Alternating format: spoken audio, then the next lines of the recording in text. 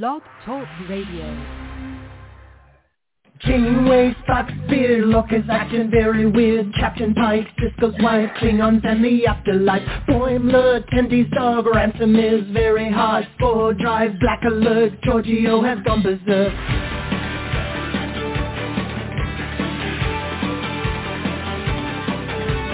Teacher, bad left, Edward is an idiot. Spock is dead, Worf is wed, Chekhov's wearing red.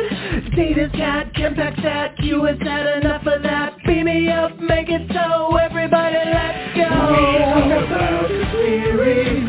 You can join us live by picking up your phone now. We talk about the series. We're coming to you on your streaming services now. We talk about the series. Comic books and games, we go beyond the show now. We talk about the series. Come and join us as we sit and chat and we go on and on and on and on. Well, good evening, Trekkies and Trekkers around the globe. But that incredibly awesome theme song, do you know what that means? Do you know what time it is? What are you? Why are you squatting? We're going to die! Stop that! I can't. It's leg day. That's right. It's leg day, people. And you know what? And you know what leg day means? Leg day means we're going to be talking about Star Trek Lower Decks. So you definitely want to hang around with us. But we have a lot more stuff to talk about. We have a great show. Charles, if you guys listened last week, I really couldn't talk. I was pneumonia. My throat is still a little sore. I'm coughing a little bit. My chest is still bothering me, but I'm talking much better. So I was unable to attend the Star Trek Las Vegas 55-year mission. But Charles was there, and he reported live from the convention last week. And this week, Charles is going to talk a little bit about some of the highlights, what it was like at the convention, what were the crowds like, hanging out with the Gorn and the Leslie Hoffman. And we're just going to talk to Charles a little bit and get a feel for what it was like to be in Las Vegas last weekend. So you definitely don't want to miss that. As I already said, we're going to be talking about Star Trek Lower Decks, Episode 2, Kayshon, His Eyes Wide Open. Interesting title, interesting episode. But wait, there's more. We're going to also have an update from Ken Mitchell on his ALS. Discovery Season 4 is back in filming. I wonder what's going on. You'll have to stay tuned to find out. And is it possible for Harry Mudd to show up on Strange New Worlds? I wonder. All that and so much more. Our phone number here is 646-668-2433. Give us a call right now and join the conversation. Just remember, it's leg day, okay? So we want to have some fun with that. All right. I'm your most excellent host, Uncle Jim, and I'm coming to you live from Rutland, Vermont, right here in the good old US of A. And with me, as usual, are my Trek experts. As I said earlier, we'll start off with Charles. He's out in Las Vegas. How you doing tonight, Charles? I'm doing good. I may get a little bit of a cough here or there. My system's cleared up, but it's hard to walk outside at times because every few days the winds change and it's not 100 degrees out there, but we're also getting smoke pushed into the valley. So it's a little cooler out, but then the air quality isn't so great. Wow. Yeah, I'm still upset that I missed that whole thing, but there's always next year. We'll see what happens. And we also have with us Eric. Eric's out in Portland. How you doing tonight, Eric? I am doing great. We have been enjoying a very nice set of nice weather here lately after our 100-plus degree days we had like a week or more ago. Today it's like 78 degrees and just really, really beautiful outside. But my thoughts are definitely with all the people in the fire-affected areas. I have some family down in Tahoe. I've seen some of the new fires that are going down there. And we've got some around Salem, Eugene here in Oregon. So we're thinking about all y'all affected by the fires out west. Yeah, there's a lot going on out there, guys. Try to stay safe as best as you possibly can. We are closing in on 36,000 downloads of our podcast. I'm sure we're going to break that by next week, so that's awesome. Head over to our Facebook page at Truck Talking and Beyond. That's A-N-D, Beyond. We have 60,597 followers. Wow. I think we broke. This is our first week breaking 60,000, so that means we had 600 plus in the last week. That is awesome. Thank you, guys. Yeah, we're flying. So you guys can go over there, give us a like, give us a follow, and you'll never miss any of the awesome news or any of our show updates. And, well, I'll save that for the next segment. So please head over to our Facebook page and give us a like and give us a follow. You can also find all of our previous shows on blogtalkradio.com/Trek Talking. We have over 363 shows, I believe, 65. Something like podcasts. That, yeah. It's a lot. And it's a lot. There's a lot. One for each day of the year. Pretty much. They're all archived there, so you can go all the way back to the days before Charles and Eric if you felt so inclined to. They're all there, ready for you to enjoy, so please check that out. And without any further ado, we like to start off the show by going around the globe and find out where our listeners are globally, and for that, we turn to Eric. Thanks, Jim. Well, as always, about 3/4 of our listeners come from the United States, where we broadcast from in the Triangle of Awesomeness. But our number one international listener, holding steady, and I believe they took this position just last week or maybe 2 weeks ago. It was not that very long ago. Our brothers and sisters to the North, Canada, still holding down that number one spot with 6.08% of our listeners. So thank you so much for being so supportive of us, even when we do dumb stuff as the United States. We love you, Canada. In that number two spot, we have the UK with 4.70% of our listeners. That is up just a skosh from last week, so that's kind of cool. Thank you, folks in the UK. You have always been very supportive of us, and your numbers always show it.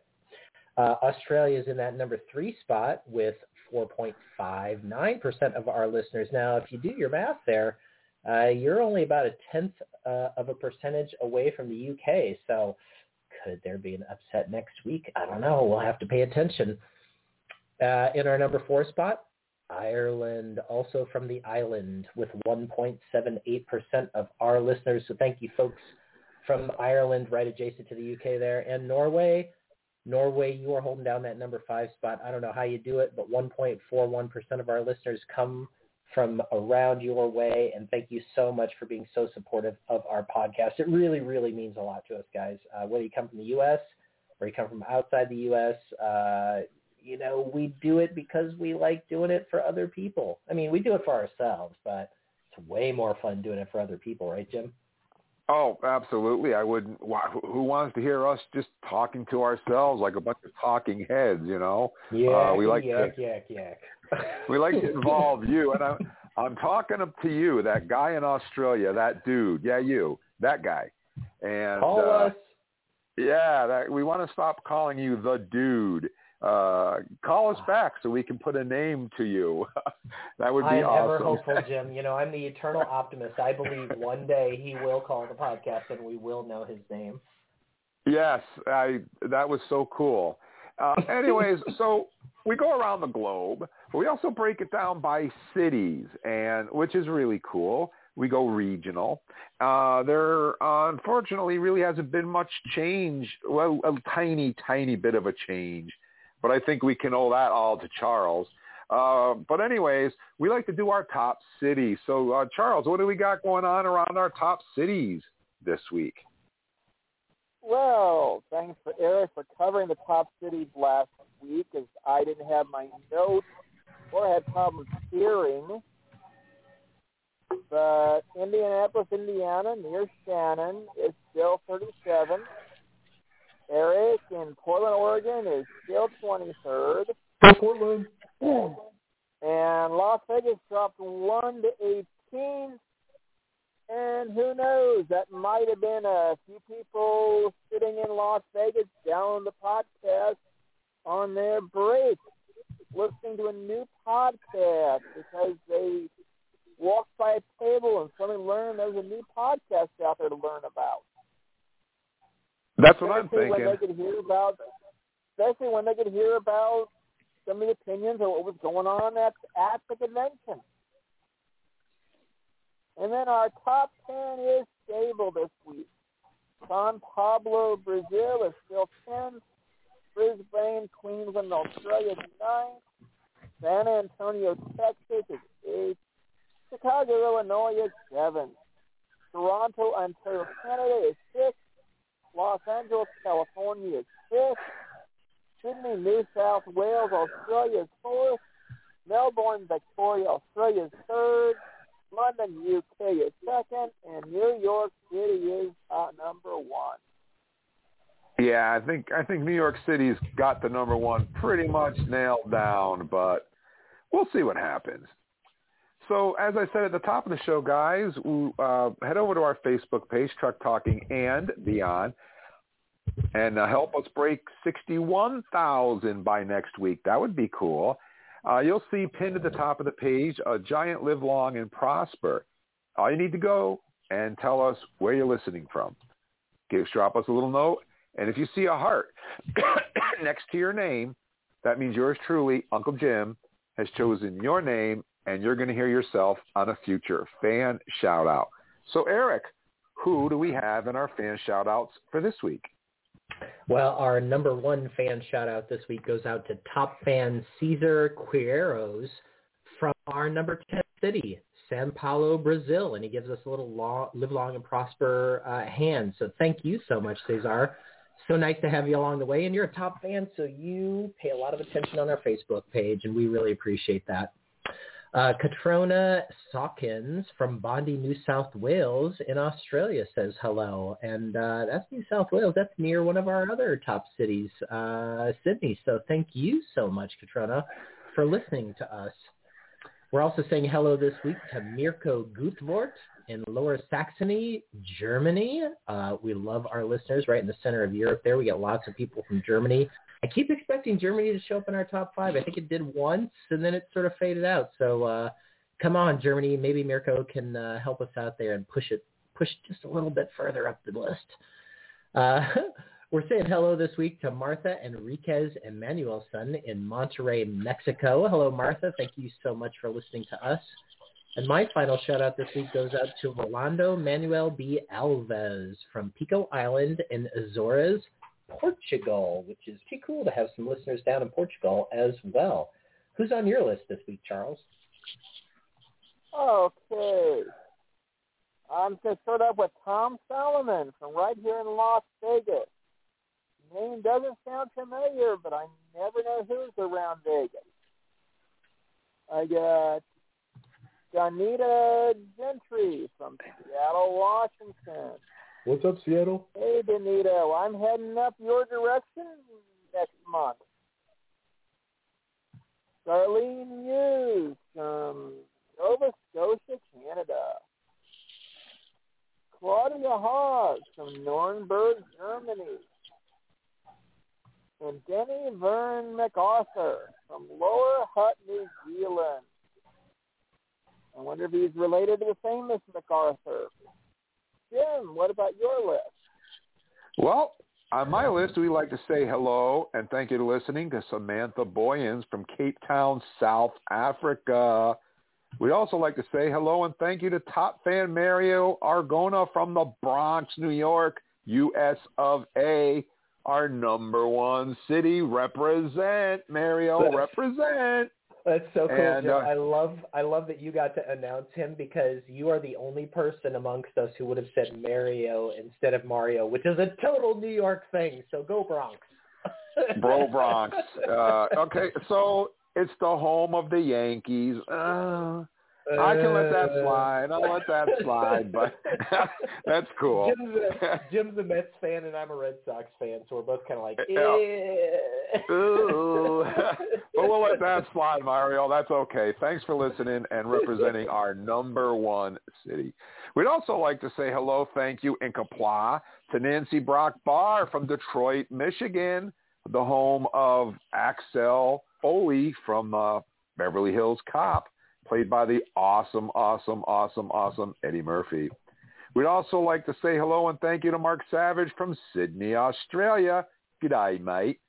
And last but not least, we'd like to say thank you and kapla to Karina Lynn Lewis from Cleveland, Ohio. Thank you so much to each and every one of you guys. And as I said, if you'd like to hear your name on a future fan shout-out, it's very simple. Head over to our Facebook page, Truck Talking and Beyond, A-N-D. Spell that all out. You'll find us, and you'll see the Live Long and Prosper symbol. Just tell us where you're from. And every week we pick 15 lucky fans, and it could be you. So head on over there, give us a like, give us a follow, and maybe you'll be on a future fan shout-out. So at this point in the show, we do our Star Trek birthdays. Chalres, Togana Lopreta, Chalres, Togana Lopreta, Chalres, Togana Lopreta. Sulata Chantal Borat.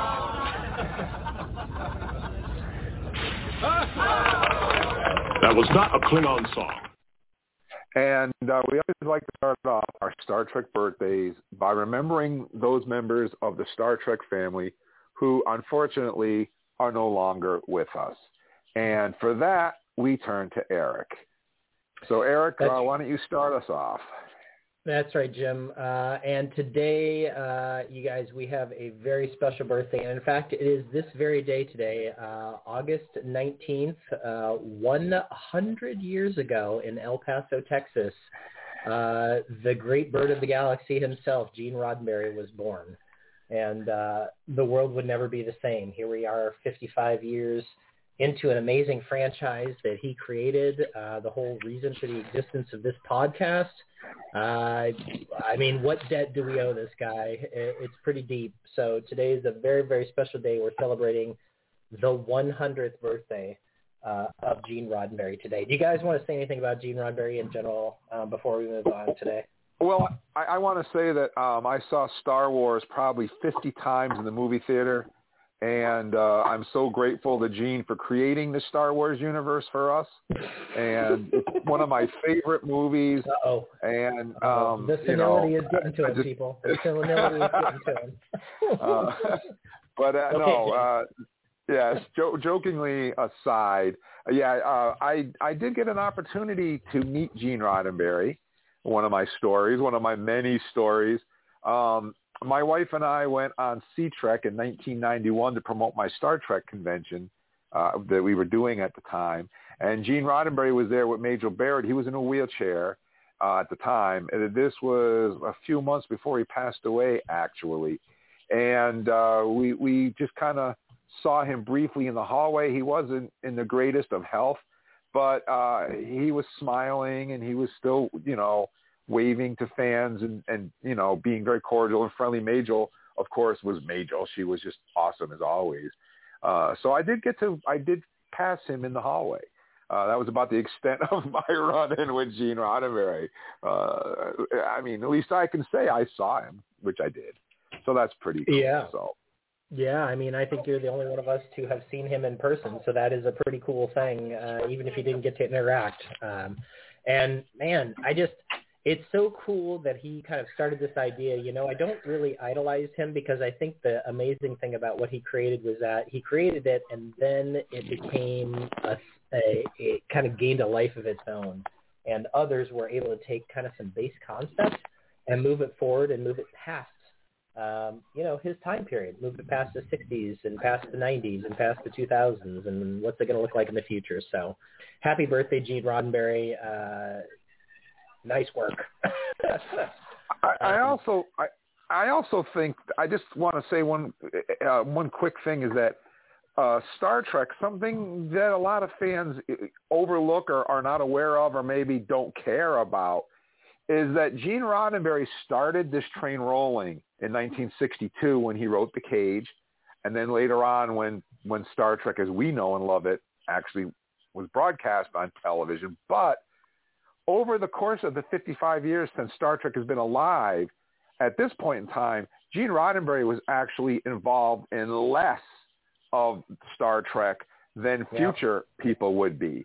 And where Rick Berman, I think, was in charge of Star Trek for the majority of its existence, that huge chunk in the middle when it was ruling the airwaves, and now we have Alex Kurtzman, who's in charge of it on Paramount Plus, and then so Gene had a very small portion of Star Trek that he actually was in charge of.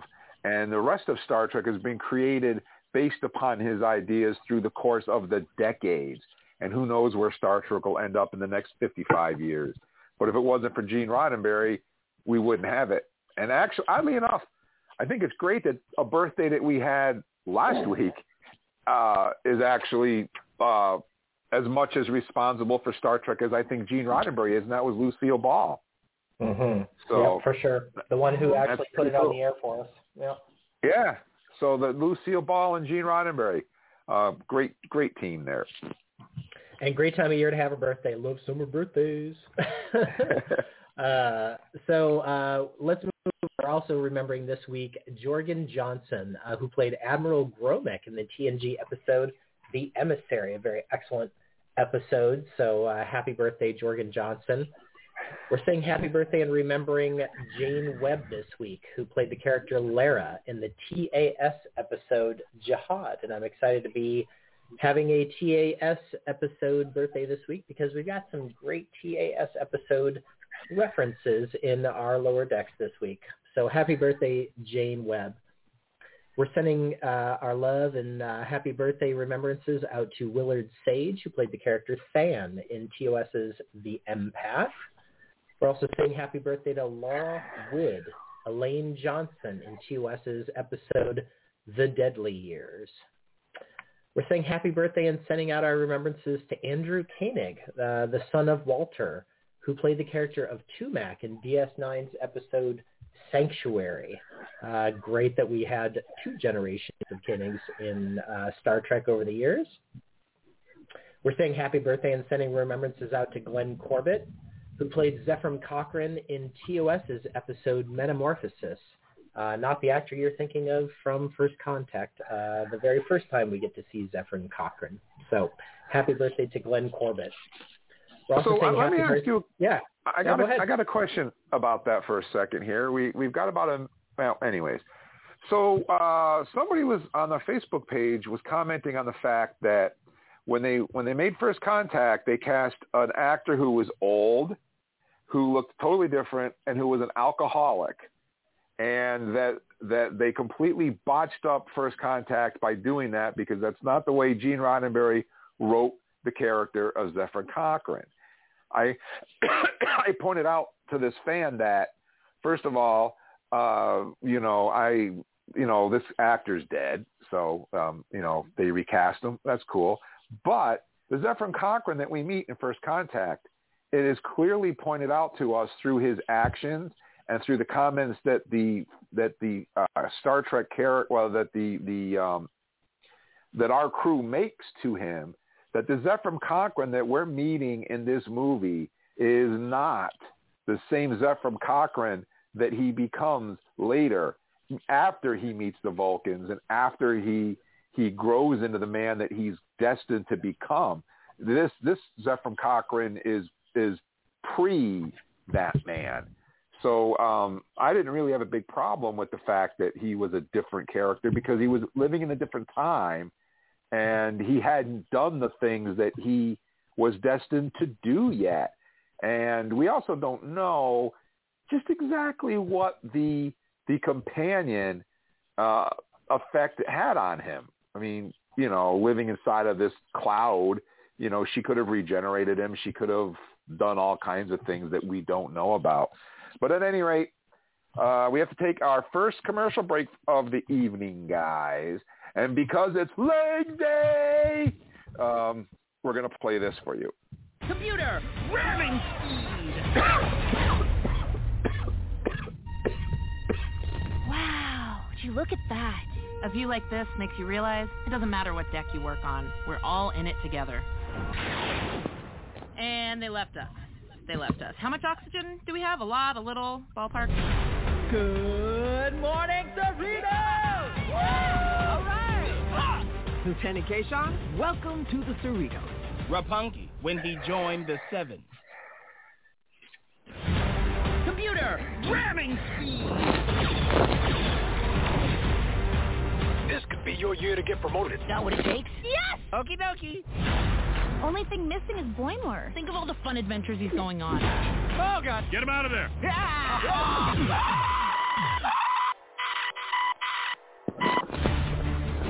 I know we may not look like a lot, but when it comes to a fight, us Starfleet officers are trained to throw down at... Let it go! Pidgey, run!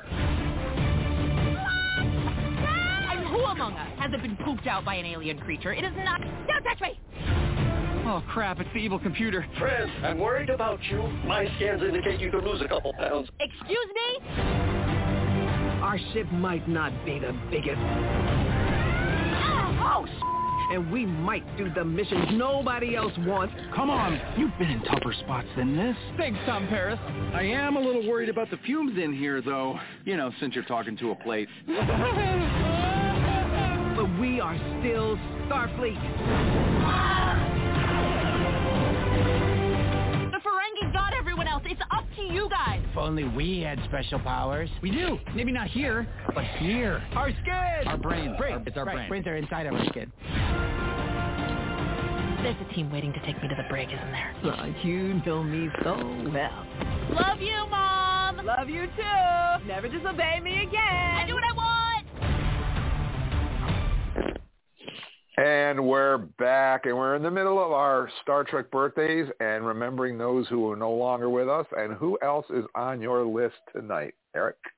Well, we have 3 more people on our list tonight who are no longer with us that would have had birthdays this week. Our first one that we'll go back through is Don Kiefer, who played the character of Cromwell in TOS's episode Assignment Earth. Now, I just wanted to mention this gentleman here. He has a ton of acting credits. You may not know him from this episode necessarily, but he has appeared in everything. Gunsmoke, Twilight Zone, Mission Impossible, Bonanza, Barnaby Jones, Andy Griffith Show, Quincy, Starsky and Hutch. I mean, he was in everything from that time period. Definitely an actor you would recognize. So happy birthday, and remembrances going out to Don Kiefer. We're also saying happy birthday and sending out our love to one of the heavy hitters of Star Trek, one of the people that we actually bring up on a regular basis, one of Jim's favorites, I might say. Harv Bennett would have had a birthday this week. He, of course, was the producer of the Star Trek movies 2 through 5, also a co-writer on Star Trek 3 through 5. Right, Jim? Absolutely. And he actually appears in Star Trek 5. He's the admiral that sends the Enterprise to the planet of galactic peace. That's right. And he made that, he filmed that scene on October 11th, 1988, and was very happy to be involved. He looks pretty good in uniform. So happy birthday to Harv Bennett, who would have had a big birthday this week. And we do miss you. And our final one this week goes out to William Marshall, another very recognizable actor who has been in many things. He, in his Star Trek credits, has the role of Dr. Richard Daystrom from TOS's episode The Ultimate Computer, a person for whom the Daystrom Institute is eventually named, the inventor of the M5 computer. Maybe a little bit, crazy, but that's okay because all geniuses are just a little bit crazy. But William Marshall did a great job in that role. I love that episode, The Ultimate Computer. I just thought he was fantastic. Not only that, but Gene Roddenberry, and I don't know who hired this man or who decided what he was going to be, but here we are in the 60s, and it turns out the leader of the Daystrom Institute, the person who knows the most about robotics and eventually androids, was a black man, which was a big deal back in the 60s. So happy birthday to William Marshall, and thank you for playing that awesome role. Absolutely. Charles, who's still with us that has a birthday this week?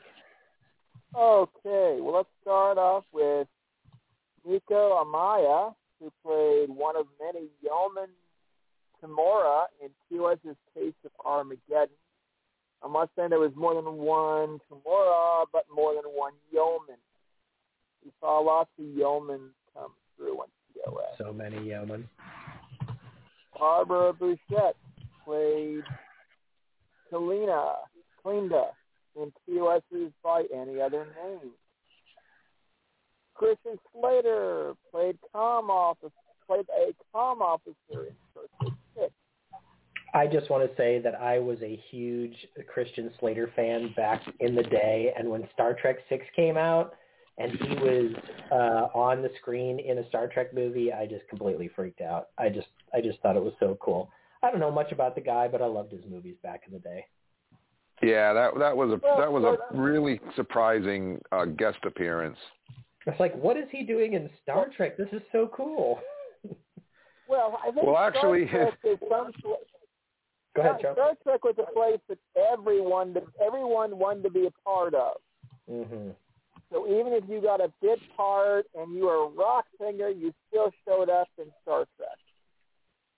His mother was one of the producers on Star Trek 6 and got him that role. And if you notice, he has no name. He's just the comm officer. He did it just to do it because he wanted to be in Star Trek, which I think is really cool. Very cool.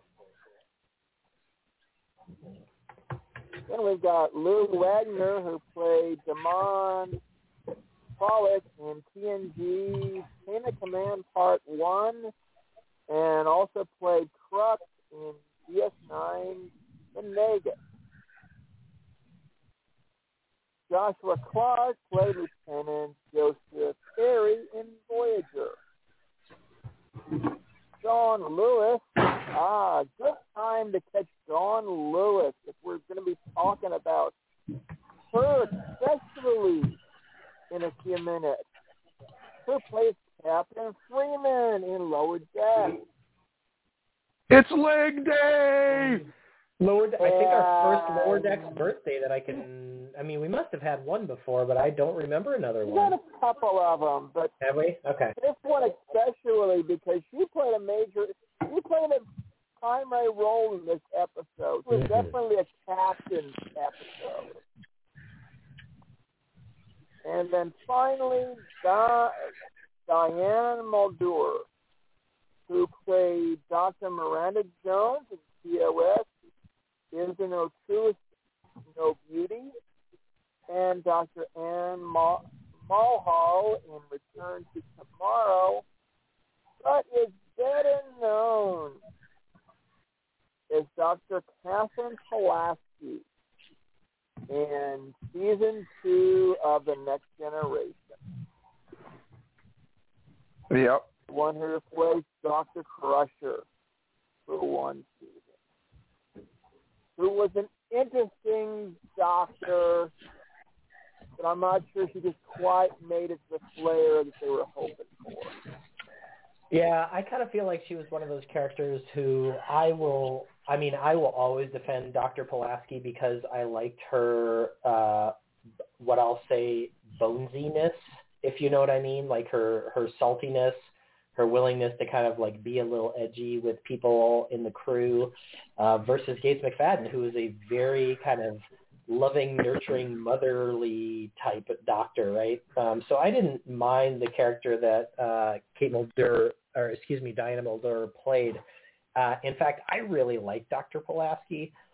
I think she didn't get a fair shake. I think she was kind of like written a little weirdly in a couple of episodes, but she will always, for me, have the tea ceremony with Worf. That's the special But I was going to say that. I think the one thing is we really didn't have the major character that didn't get along as well in TOS, but we got more of those type of characters later in the season, later in other series like Discovery, where you get a lot more cons in there that Roddenberry kind of prevented from having at one point. Well, and Charles, I honestly think that the world wasn't ready, and I'm going to get a little bit on my soapbox, but very, very shortly. I think that the world wasn't ready for the salty woman medical doctor on the Enterprise. I think that people saw the way that she was written, and they just kind of dismissed her right away and just thought, oh, God, she's a naggy woman, you know? And they didn't really, go into the fact that her character was really actually super insightful and actually a really, really good doctor in the way that she would manage patients and that sort of stuff. Totally different from Gates McFadden, of course, but she was not a bad character at all, and that's why I'll always defend Dr. Pulaski. I think she was fine, and I understand why they kind of she was also put in a really tough position. I mean, come on, you had to replace a character that everybody loved. Well, I think that the biggest reason, I think the main reason why she wasn't popular and why fans didn't like her, at least what I remember hearing at conventions in the early years, is the fact that she didn't get along with Data, and she intentionally said his name wrong repeatedly, and then she would make comments like, well, it doesn't matter, he's just an android, it doesn't matter. And she never interacted with Data on equal footing. She always thought of him as a toaster, or her attitude about Data just wasn't a good one. And I think that, and Data was such a popular character, that'd be like somebody not liking Spock on TOS. So I think that's the main reason. Yeah, you're totally right, Jim, but she got one season to play that character, and they didn't give her enough of a character arc, because you could imagine in today's world, right? I mean, we've got people like Giorgio getting amazing character arcs and actually finding redemption over the course of 2 or 3 seasons. So, if they had given her another crack at that character for maybe even one more season, maybe she would have had enough interactions with Data that all of a sudden, she comes around, and maybe she learns a little something along the way. She had a lot of value to bring to that character, and I agree, but she also didn't get a chance to sort of play it out. No, but her tea ceremony with Worf is one of my favorites. Amazing. Absolutely. Yeah. And that just shows you how intuitive she was, right? She was like, I understand how important this is to you, and I'm going to share this moment with you. And that, to me, just shows you the kind of person that Dr. Pulaski actually was. Yeah, she had potential, that's for sure. So there you go. That's me defending Dr. Pulaski. So just to finish up the birthdays, I'm going to start off on my birthdays with happy birthday to B.J. Davis, who played Yeoman Burke in Star Trek VI, The Undiscovered Country. He was one of the assassins that beamed over to the Klingon ship and killed the Chancellor. We'd also like to say happy birthday to Angela Dorman, who played Ricky in the Voyager episode The Cloud and The Meld.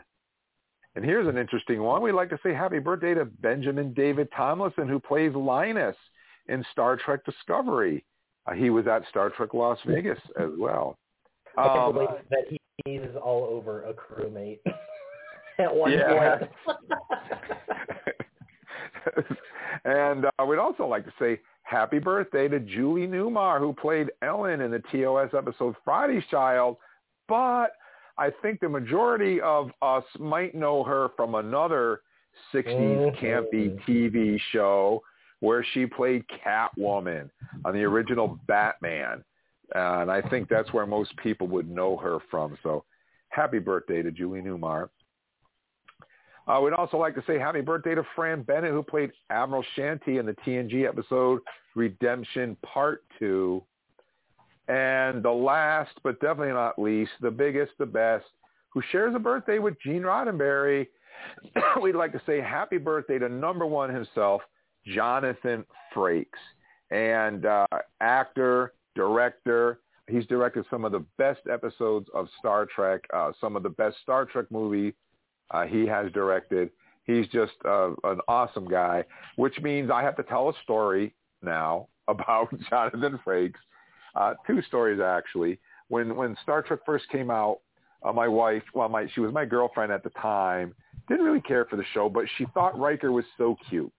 She just loved Jonathan Frakes with his little baby, his baby butt skin, because he didn't have a beard in season one, and she loved him.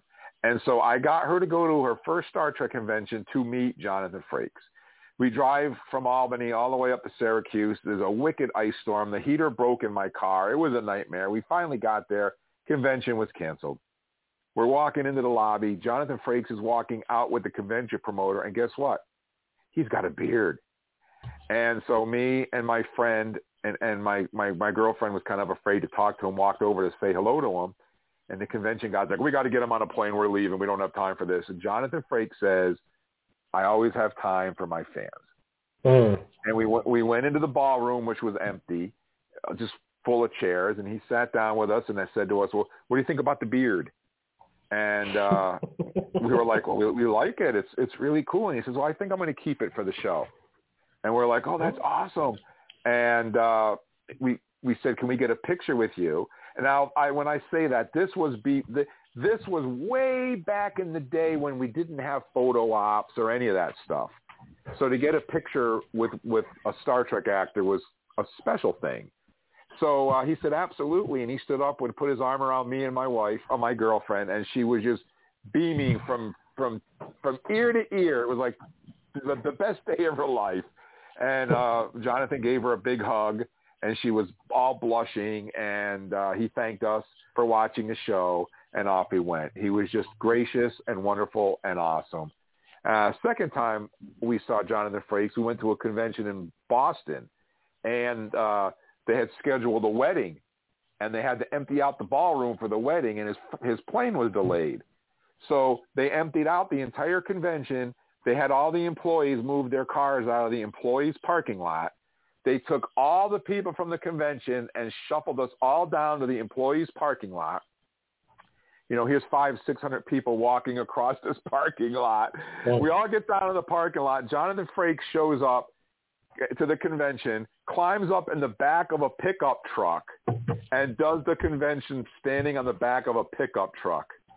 It was just so cool. It was just so cool. And then after he was done, as I said, this is the early days. So after the actor got done with their Q&A was the autographs, and you didn't pay for it. You just got an autograph. So after we were done, Jonathan went on the hood of this pickup truck and signed everybody's autographs as they went by. It was just, he was such a cool actor to meet. So that's my Jonathan Frakes story. Well, sorry guys. I want to throw a Frakes story out there that I love, and that was the convention from 2019. We're just getting tidbits from Picard, and we really want to know the story about Picard. Jonathan Frakes walks on stage, and you look at his T-shirt, and his T-shirt says, "Don't ask me, I signed an NDA." For those guys that don't know what an NDA is, that's a non-disclosure agreement. So basically he's walking up stage saying, I can't tell you anything but what the publicist will allow us to say. And I thought that was hilarious to walk up there with that shirt and sit there and no, he can't say anything. Because it hadn't come out that until January. This was August. He couldn't say anything. There was so much going on with that. He couldn't say a word about it. He's such a classy guy. Yeah. Such a classy guy. So happy birthday to Jonathan Frakes. And with that, it's time for Star Trek News. Priority 1 message from Starfleet coming in on secured channel. Incoming transmission. Enter authorization code. Command codes verified. Define parameters of program. Level 9 authorization required. Specify parameters. Transfer of data is complete. Black alert. Black alert. And guys, all the stories that we're about to talk about, you can read them in their entirety on our Facebook page at Trek Talking and Beyond. I've just summarized them to kind of wet your whistle a little bit, but you can read them in their entirety. And just remember, we are live right now. It's Thursday night, every Thursday night. Not only is it Leg Day, it's Star Trek Day. New episodes of Star Trek drop on Thursday nights on Paramount Plus, and you can hang out with us here on Trek Talking. Give us a call at 646-668-2433 and come on the radio with us live and be immortalized for all of eternity. So give us a call, 646-668-2433. Tell us your story about meeting Jonathan Frakes, or what you thought about Lower Decks, what you thought about Star Trek Las Vegas, whatever. Give us a call. We'd love to hear from you. So, Eric, you've got our first story of the evening. Well, just when you thought we were there, Star Trek Discovery Season 4 is not done quite yet. Actress Tara Rosling was recalled to Toronto for more filming. The fourth season of Star Trek Discovery was supposed to be almost complete, with pickup and location shots still happening in Toronto, but much of the main cast, including Anthony Rapp, Mary Wiseman, and David Ajala, already wrapping for the season. Last week, executive producer and co-showrunner Michelle Paradise, as she prepared to head from Los Angeles to Toronto, said the show was headed into the last few weeks of filming. Tara Rosling, who plays Tarina, the president of Navarre, has been in Las Vegas this week for the 55-year Mission Convention. She appeared at a panel on Wednesday and was scheduled to be signing autographs all week. Friday, a sign went up at Rosling's autograph table saying, "Tara was called back to set by CBS with the words, 'Yes, filming more Discovery,' underneath." Other Discovery actors attending the convention have remained, with another planned panel on Sunday. So just a little bit more filming going on, and I anticipate that she is actually going to be a character that we see a little bit more in Season 4. There's a lot of conjecture that perhaps we may see development of a little relationship, or at least interest, between Tarina and our good friend Saru, played by the masterful Doug Jones. So I'm excited about that. I'll love to read news about Tara Rosling. Yeah, we've got a lot of news, and a lot of it came out of Star Trek Las Vegas too. But guess what, guys? We have a caller on the line. So let me see if I can get this thing to pick up. There we go. Hey, good evening. Thank you for calling Trek Talk. And what's your name and where are you calling us from tonight? Hi, I'm David from Portland, Oregon. David. It's David. How you doing, David? Been good. How are you guys? We've been really good. We haven't heard from you in a while. Everything well? Yeah, it's fine. It's been pretty busy. Well, that's good. At least everything is going good with you. So what do you think about Lower Decks? Are you enjoying it so far? Yeah, I really liked the second episode. The first episode didn't quite catch me for some reason, but the second one did. I enjoyed it a lot more. Yeah, just remember, it's leg day. So we got to keep that in mind. Well, I've been away for a while, so I don't know what leg day is.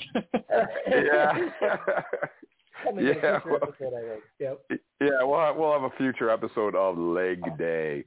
So that's pretty cool. Well, that's great to have you back with us, David. Thanks for joining us. Yeah, thanks for having me. And we have another caller here as well. Wow, this is our lucky night, huh? Lighten up the boards. Yeah, let me see here. Come on. There we go. Hey, good evening. Thank you for calling Trek Talk. And what's your name and where are you calling us from tonight? This is Shannon. I'm calling from Kentucky. It's Shannon. How you doing, Shannon? Hey, did you get your Star Trek? Did you get your Star Trek Discovery Season 3 DVD set?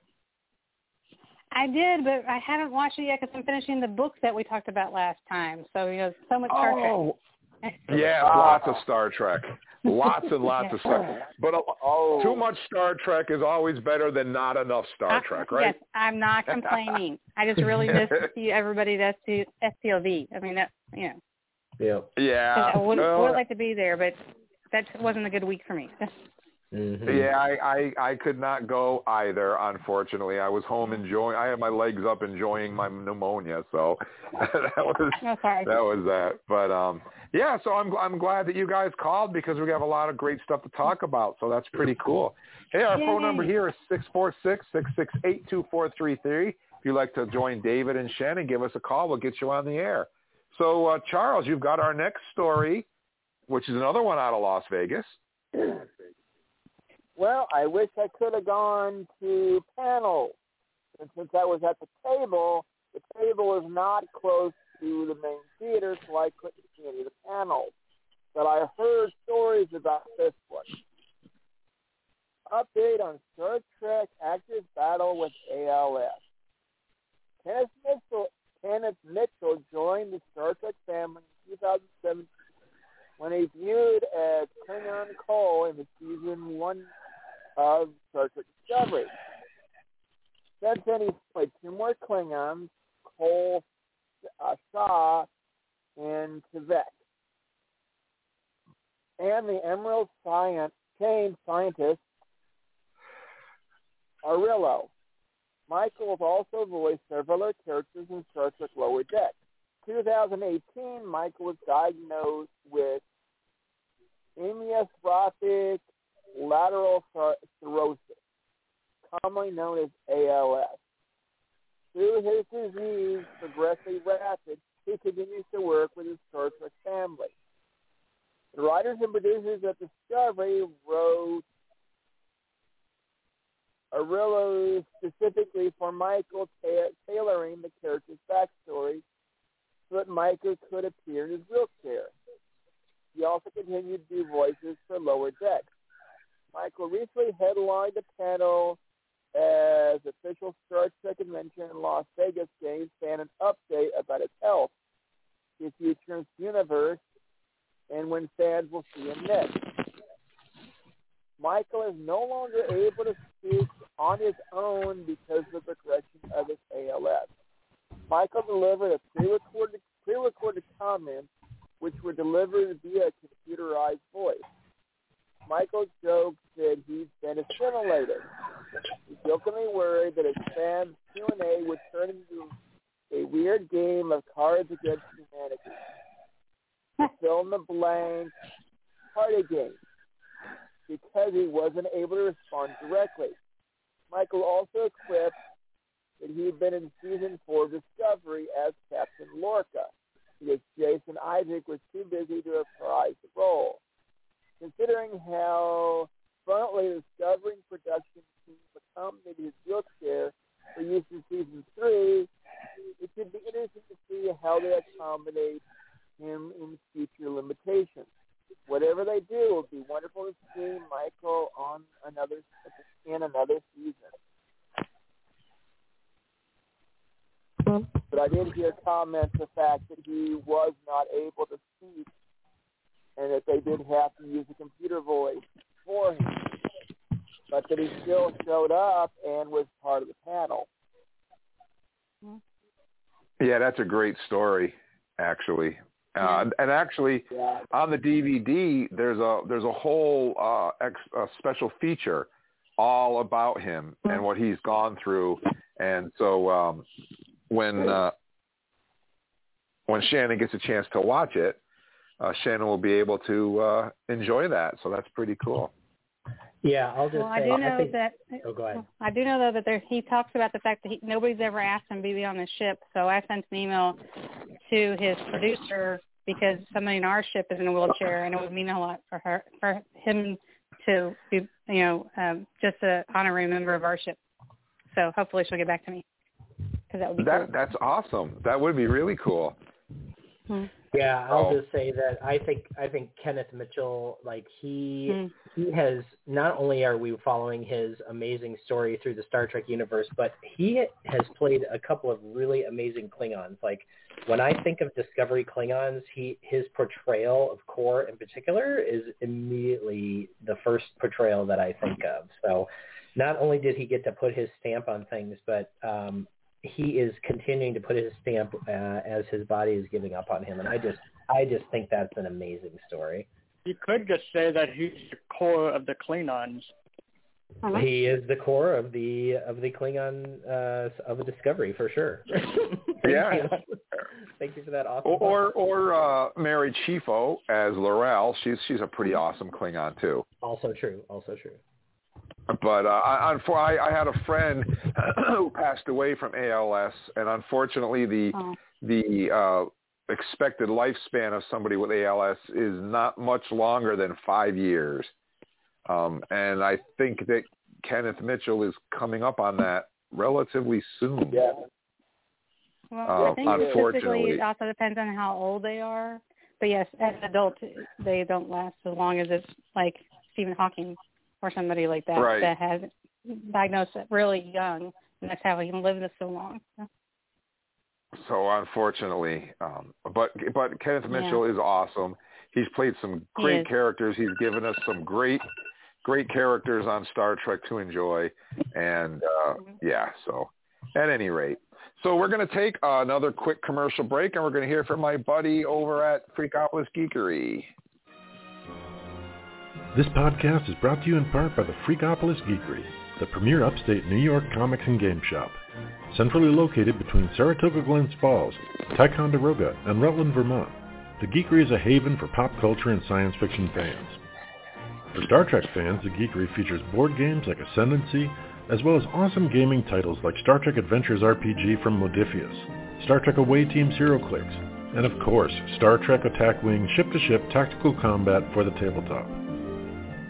The Geekery hosts casual play sessions, learn-to-play sessions, and sanctioned organized play tournaments with limited edition prize support. You'll also find comics and trade paperbacks at Freakopolis, including Star Trek titles from IDW. Lots of issues are in stock, and special orders are no problem. Whether you visit in person by shuttlecraft or beam in online to Freakopolis.com, you'll find yourself right at home at the Freakopolis Geekery. And we're back. And my story, Rainn Wilson's trying to get Harry Mudd into Star Trek Strange New Worlds. Dun, dun, dun, dun. Actor Rainn Wilson jumped from The Office into the 23rd century to play the classic Star Trek character Harcourt Fenton Mudd in the first season of Star Trek Discovery and Short Treks, and he is actively trying for more. Wilson appeared on Thursday at Kayshon Entertainment's 55-year mission Star Trek convention in Las Vegas, and the actor was asked if he would like to return to Star Trek franchise, to which he replied, "Hell, absolutely." However, this isn't just an openness to the idea. Wilson revealed he actively worked to make it happen, specifically for the upcoming live-action series Star Trek Strange New Worlds. Wilson told the Las Vegas crowd, quote, "I've written the producers and said, bring Harry Mudd back. I'd love to come back. I wrote to the executive producer and co-showrunner Akiva Goldsman about Strange New Worlds, and he was like, I don't know. I would need to think about that. So it's out there either way. Maybe if the fans write into the producers saying they want more Harry Mudd, they will listen to that. But I would love to do more, yes." The actor also talked about how the character was developed for him. They were excited to write in a kind of reboot of Harry Mudd, who, granted, is a lot darker in the Discovery universe. But everything is a lot darker in Discovery than in any other previous series. So I thought it kind of fit in well. I wanted to bring that same lovable dastardliness, but also gave him a real edge as well. Strange New Worlds just wrapped its work in its first season and will debut on Paramount Plus in 2022. And Charles, you've got another story that came to us from Star Trek Las Vegas as well. Yeah. And by the way, I saw at least 2 Harry Mudds at the convention. At least awesome. 2. though his character's even coming back as cosplay. But yeah, I heard this one popped up in it was a Facebook group that this popped up, and I didn't actually see an official story on this, but this was an interesting comment from one of the panels. Another Star Trek Voyager star reveals Star Trek Prodigy appearance. During a Star Trek Voyager panel on Sunday at the 55-year mission Star Trek convention, one of the cast members revealed a reunion is happening with Kate Mulgrew on her new animated Star Trek show. Robert Beltran, Voyager's Chakotay, told a Las Vegas crowd of Trek fans that he is returning to the Star Trek franchise two decades after Voyager wrapped up, prefacing with what he was about to say with, "I don't know if I'm supposed to say this or not." I'm working this voiceover animation thing with Kate Mulgrew is doing Star Trek Prodigy. Beltran didn't reveal if he would be reprising the role of Chakotay, but appearing as Jay Wade, Royal First Officer, seemed to be a good bet. If Beltran is reprising his Voyager role, it would likely be a hologram. Of course, Mulgrew herself is voicing the hologram on the USS Cerritos. Prodigy was given a 2-season order by Paramount Plus, and the first season arrives this fall. So Beltran could appear in either season. This revelation is the first known legacy actor joining Kate Mulgrew on Prodigy. But that I saw the post that said Beltran said, "I'm on Prodigy." It's like, but man, that didn't burst out like I thought it would as breaking news. But that was very interesting for that to pop up, especially on Sunday when things were slowing down a little. Yeah, and like you said, he'd have to be a hologram. It's the only way he could get on there. Unless they do a flashback or something. We'll have to wait and see. Yeah. It'll be fun. And Eric, you get our final news story of the evening, another one from the Creation Las Vegas convention. Yeah, and this is a good one. Michelle Hurd talks Raffi's new confidence and love for Seven in Star Trek Picard Season 2. At Creation's 55-year mission in Las Vegas, Star Trek convention members of the Star Trek Picard cast talked about their characters, Season 2, and more. When we meet Raffi Musiker, played by Michelle Hurd, in Season 1 of Star Trek Picard, she is living in isolation, dismissed by Starfleet as a conspiracy theorist. However, by the finale, it turns out she was right all along about the Romulans and the attack on Mars. During the panel, Hurd, appearing remotely, talked about how this is now affecting her character as she moves into the new season. She says, "It's tricky, isn't it?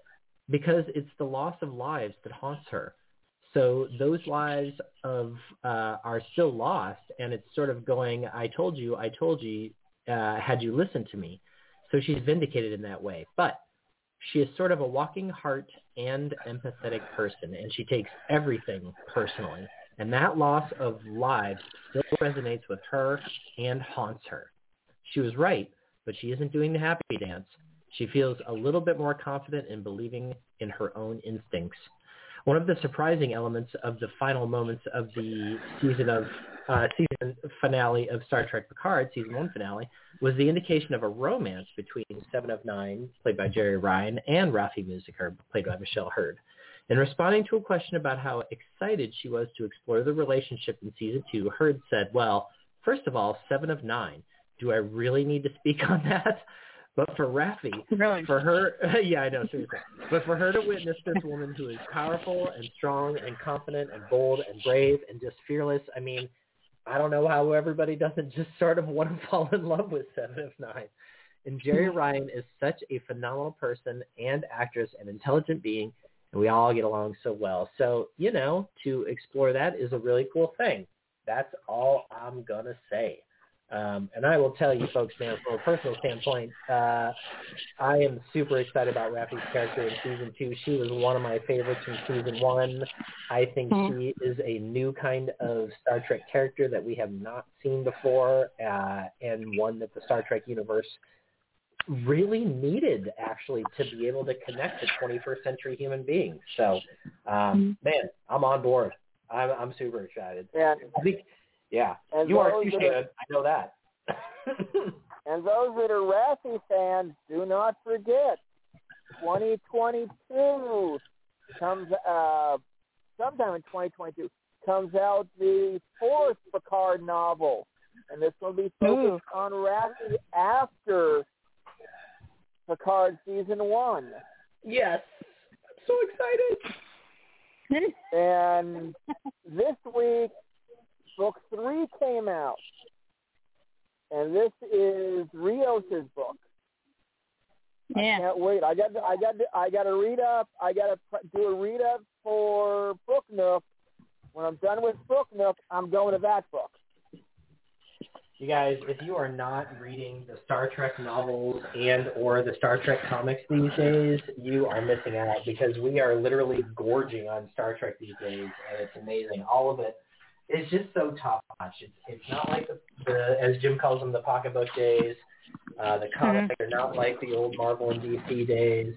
Man, all the stuff that's coming out now is really thoughtful and really focused on audiences in the 21st century, which I think is awesome.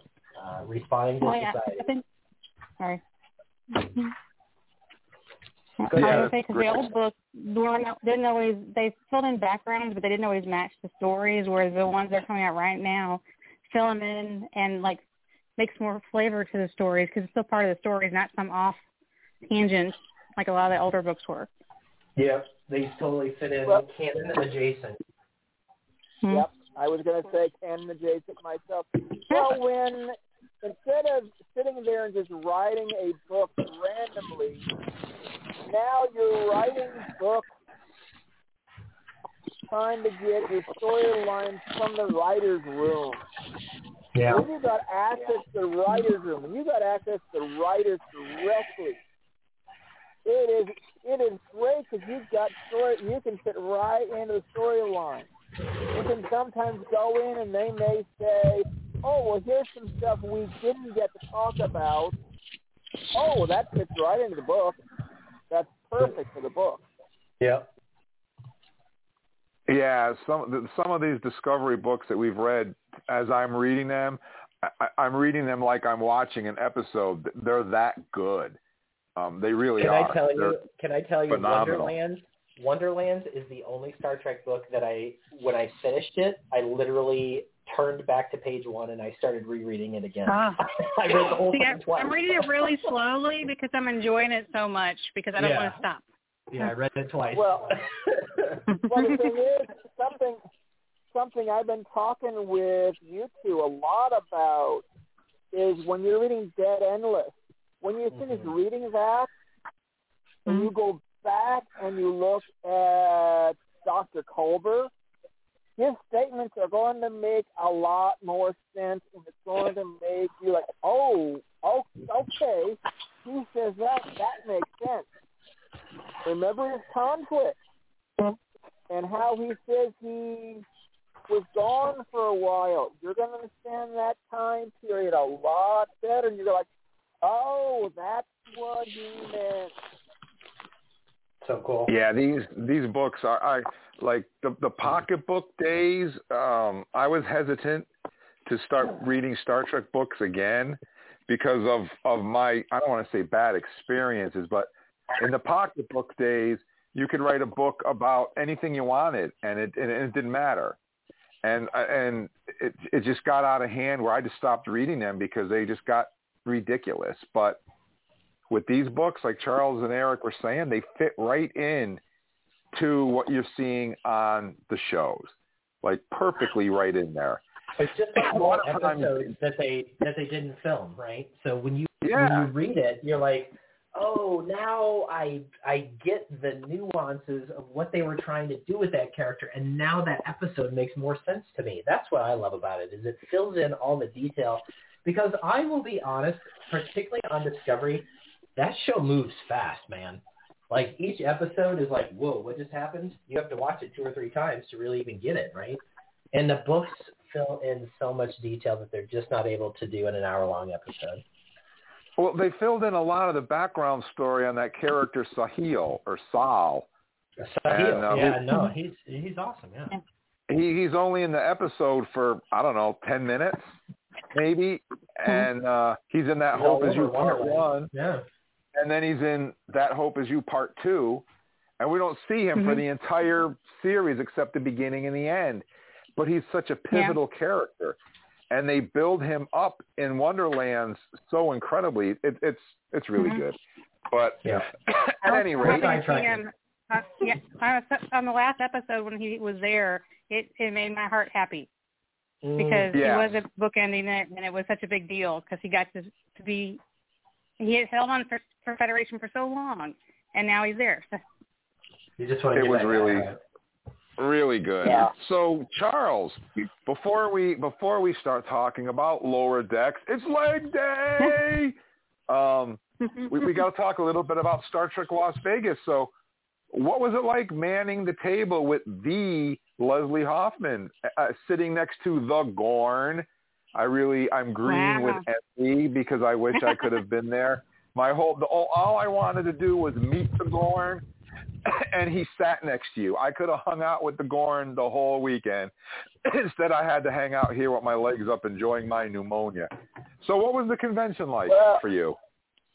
Well, we could almost say it's like, okay, we were between the Gorn and the astronauts. Even though cool. Talked to them a lot. Our neighbor on the other side, who was selling a lot of merchandise from his friend's collection, had been on the space shuttle. Whoa. He'd actually done a mission on the space shuttle, and he was talking a lot of science questions with people. They wanted to talk space. He was talking all kinds of space in there. That's cool. Leslie got to do a panel on Saturday. It was supposed to be for stunt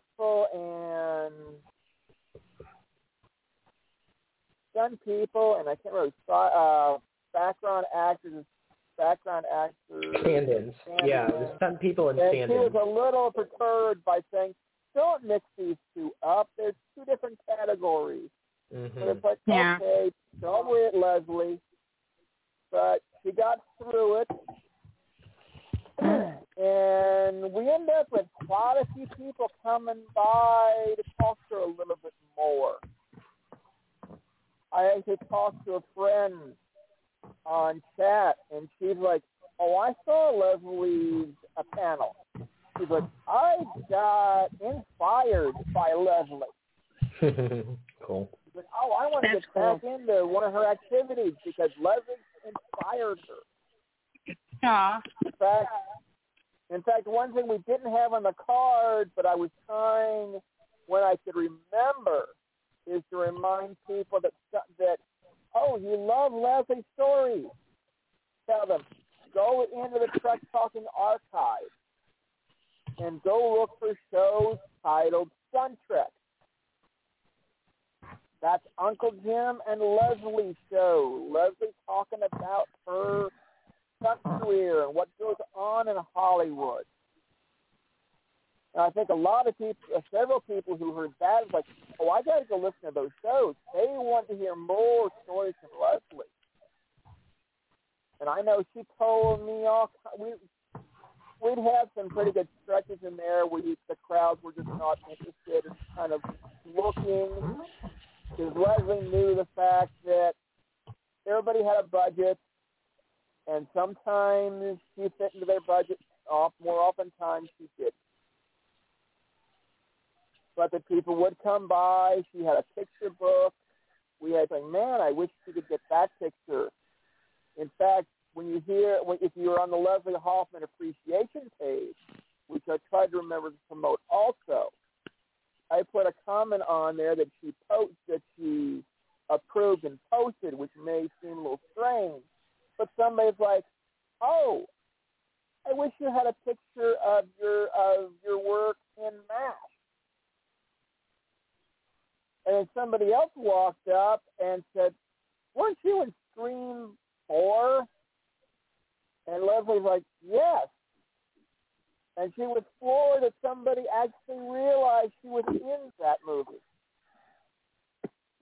Wow. And then she had fun because she also didn't want to move around a lot, but Sandy Gimbel came over and talked to her. And I can't think of the other actor's name who came over and talked to her.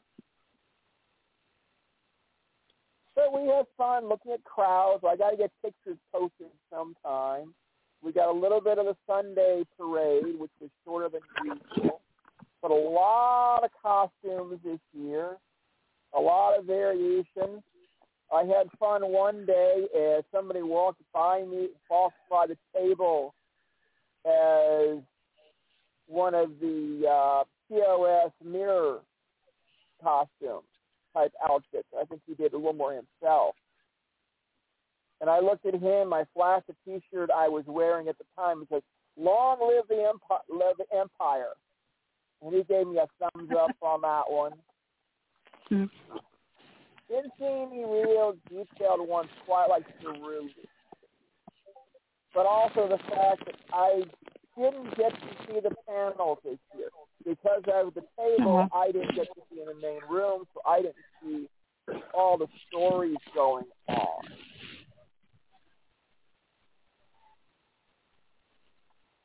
So there's a lot of activity going on at the convention. Even if you're at the table the whole time, there's still a lot of activity going on. And then from the Windrunner side, ironically, when Leslie went to her panel, Admiral of the Fleet was coming over to the Windrunners booth to sit there and do some awards.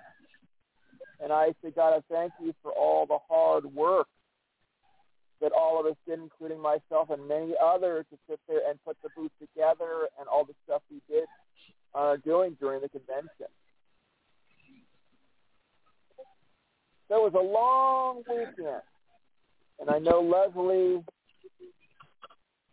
we'll see how it goes with Leslie. You may hear some of the stories she had. She was a little upset at the hotel for a couple of incidences. But we got through them and got through the convention.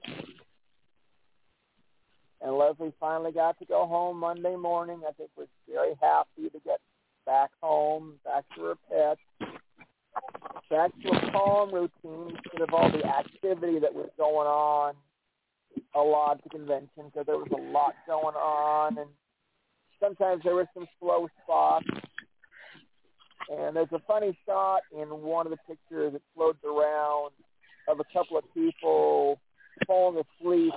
Somebody fell asleep at the Windrunner booth, and somebody else decided to fake napping, and they got a picture of the two of them. Nobody got a picture of Leslie, who did take a few cat naps on Saturday and Sunday. But we had a lot of fun. We wish Jim could have been there, but a lot of interesting activity. It was an interesting convention due to the fact that you were trying to keep track of who was going to be there. Because you're thinking, "Oh, this big star is going to be there." Nope, no, they're not. They canceled. So they picked up a lot of smaller actors to come in to do some of the panels and some of the spots because there were many cancellations. Some people were busy working. Some people had other things going on. Some people, I think, were scared to come in. I know in autographs, Leslie didn't get it, and the Gordon didn't get it. but you were just autographs only and you weren't doing a table, then they actually did have plexiglass up to protect the actor. And I believe they were using some plexiglass also with the photograph. Yeah. But there was a lot of trying to make sure there was protection in there to keep people as healthy as possible. Yes, Eric, it is Bobby Clark. We love saying the Gorn. It's Bobby Clark who was one of I think more than one actor who played the Gorn, but was the most known and taking credit for that position. Well, but Charles, the one thing you'll see in the convention shots, the pictures I took, is everybody had to have face masks on inside. And you had to have a COVID shot or a negative COVID test every 72 hours. So if you were there all 5 days, you had to take 2 negative tests. But safety was a priority in there. Well, Charles, I was disappointed. I was looking so forward to meeting you guys for the first. I haven't met you. I've been talking to you for years. You could be standing right next to me, and I wouldn't know you. So I was really looking forward to meeting you guys and meeting Bobby Clark. I could not go, unfortunately. I couldn't make it. But I do want to say thank you to you and to David for helping Leslie out and for manning our table and making that possible for Trek Talking to be represented at the convention, because without you guys, it wouldn't have happened. So thank you so much for doing that for us and for all of our fans out there. Thank you so much. And I sent you guys a little something in the mail, kind of my way of saying thank you. So I really appreciate that. We appreciate it. Thank you. It was an interesting weekend, few days. So with that being said, guys, our phone number here is 646-668-2433. We're taking our final commercial break of the evening. But when we come back, it's leg day. And we're going to be talking about Lower Decks. Don't touch that dial. We'll be right back after we hear this Star Trek Discovery Season 4 teaser trailer. Dun, dun, dun, dun, dun. But we are not in this alone. None of us are. We're all living in uncertainty. Even for a crew as familiar with it as this one. The stress is taking its toll. But we are not in this alone. None of us are. 5 light years across. That's the size of the gravitational anomaly. Where's it headed next? It could go anywhere. We may not have any kind of warning at all.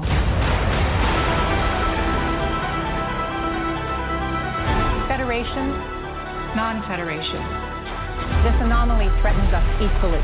Whatever it is, we'll figure it out together. Indeed, we are more than allies. Captain Burnham, make no mistake. You are in charge. She has faith in me. We are facing something we don't understand. Something that could tear us all apart. But there's only one way to confront the unknown.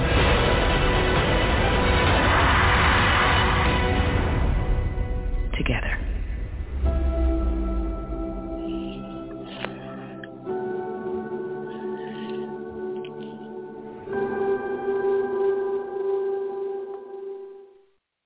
And we're back. I hope you guys are excited for Star Trek Discovery Season 4. I hope you're equally as excited for Lower Decks. And why? Because today is leg day. Why are you squatting? We're going to die! Stop that! I can't. It's leg day. That's right. It's leg day, and that means Star Trek Lower Decks. We're going to talk right now about Kayshon, His Eyes Open. Second episode of the second season. And, wow, what can I say? I loved it. I really enjoyed it. I thought it was funny. I watched it when I got home from work, and I wanted to watch it a second time, but I fell asleep. I'm still getting over my pneumonia, and I just fell asleep, and I woke up, and it was over. So I'll have to go back and watch it a second time again later. But, David, did you get a chance to watch it yet? I have. And what did you think about it? What was your favorite part? What was your overall opinion? Favorite part. From beginning to end.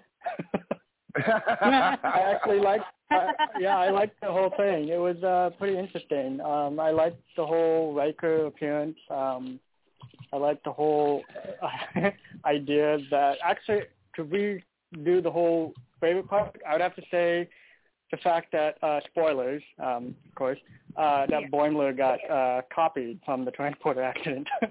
Yeah, that's right. The old Thomas Riker bring him back somehow. Transporter clone accident. And this looks really familiar. Yeah, I think I've heard this tune before. Yeah. Yeah, it was it's probably one of the better episodes, even from one of the episodes in season 1. But overall, it was really good. I enjoyed it. Yeah, I thought it was funny how the Packlids were hoarding snacks. There was bags of cheese balls and Doritos and stuff, and they were upset because they were stealing their snacks. And I was like, oh my God, that's too funny. You know, don't mess around with the Packlids snacks. Right. Even if it is leg day. That was funny. They did try and armor them. You know, they stacked a big bunch of armor right on top of those snacks, and those pesky Federation folks, they just went and found them anyway. Yep, they wanted those Doritos. So, Shannon, did you get a chance to watch that episode yet? Actually, I just watched it twice because I didn't really care for the one last week, so I wanted to see if it was because I had a bad week last week. But this one was just so much funnier, so I watched it twice before I came on today. It was funny. What was your favorite part? What was the funniest part for you? Oh, there are so many. There was a lot. Well, I like him being turning into a doll because he was okay. Otherwise, it would not have been funny. And then when the therapist comes in and is like, "Oh, I'm going to play with him," did you not look at the sign? Yeah. Like, and the sign was like on a piece of paper. Yeah. Don't play with me. Yeah. But actually, the only part I thought was kind of not my favorite part was the very end where apparently all the clones are like smartasses. Oh, sorry, like, you know, because this one is going to be like, he's all like, oh, sure, I'll have a drink with you and blah, blah, blah, like the other Riker did, you know. And it's is that what happens with clones? They just go off tangents. They're not on book anymore. So. Yeah, that was funny, and the only thing that I think that they could have done different is that they let the cat out of the bag too early when Boimler was on the shuttlecraft talking about Riker cloning himself, and I think they could have changed that line or put something different in there. So that when they got to the end, it was more of a surprise than, oh, well, they already told us they were going to do it. But that's a minor thing. Well, that's okay. I wasn't reading like it was like a fiction novel or whatever, like something that were you looking for the end. I was just looking for entertainment, so I didn't catch that until it actually happened. Yeah. To be honest, I didn't expect it either. Yeah, it was great though. It was really great, and I love Riker and I love his crew on the Titan, you know, and I'm surprised that Troy didn't make it in there. Yeah, well, you know, Marina moved back to the UK, and you know, a lot going on. She's down in, you know, doing her counseling thing somewhere on the ship. We know she's there. She would have toned him down. She would have toned all of them down, like, don't go kill people, you know. Yeah. They're down there, this is a Starfleet. She was like, no, it's not. Like, we know she's there. Yeah. So, Eric, what'd you think about Lower Decks? Well, I got to agree with all you guys. I thought this was a really, really strong episode. Oh my gosh, there's so much to talk about. So yeah, the two biggest previous episodes that they referenced were, of course, the Most Toys from TNG. That's season 3, episode 22, where we meet the Collector who's trying to collect data, which of course they referenced a couple of times. And then the TNG episode Second Chances, episode 24 of season 6, where we get Thomas Riker. So I love that they brought both of those in as major story elements. But man, what wasn't there to like here? It's like left and right hooks of references all through this thing. We get Beta Shift, right? They talked all about how there's 4 ships. And of course we get Jet from Beta Shift joining the team, you know. And remember how the previous ships have always kind of stared at each other with that stink eye? So I just love that he got added to the team this week. The opening scene before the credits with the sonic showers where Jet and Mariner are competing with one another. Hilarious. The fact that they brought in the collectors. You know, go ahead, David. I was going to say, I didn't realize the sonic showers were so dangerous. I know. You can keep turning them up and up and up, and I love that they've blanked out everybody's there showering together, right? No big deal. Right. But on television, they blank it all out by pixelating it, which is hilarious because it's animated. I don't know. I just love it. Yeah. You got to pixelate it. So that third seat on the bridge seems to be a little bit free-flowing. I thought it was filled by the doctor, but apparently it can also be filled by Dr. Miglimo, who is our food discussing counselor, because he was sitting in that number 3 spot. So I'm interested to see where that goes this season. I have so many references, you guys. I have all of the references here for all of the things that you saw in all of the menageries. So if you want to know that, let me know. We saw the trombones. As far as I know, we actually have never known the name of the race of these guys. I think they were called like Children of Tama or something like that before. Now, I think Lower Decks is the first time they've been canonized as Tamarians. I'm pretty sure I'm right on that. Yeah, I didn't know. Well, of course, it makes sense sense when he walked out, but yeah. Yeah, they mentioned Children of Tama in that episode Darmok and Jalad back in the day, but they don't actually say what the race name is, so that was kind of cool. I thought they said the name in the Star Trek Next Generation episode. Watch it again. I am not sure that they do, because I actually watched it twice looking for it, and David, please prove me wrong, because I would love to be proven wrong, but I don't think they actually say it in the episode. Oh. So, I knew that was the race, the name of that race. Well, double check somewhere me. before. Maybe I'm wrong. Okay, that's cool. Go back and listen now. Yeah. Okay, we got Kalis' fornication helmet. I mean, come on. He was being safe. No judgment.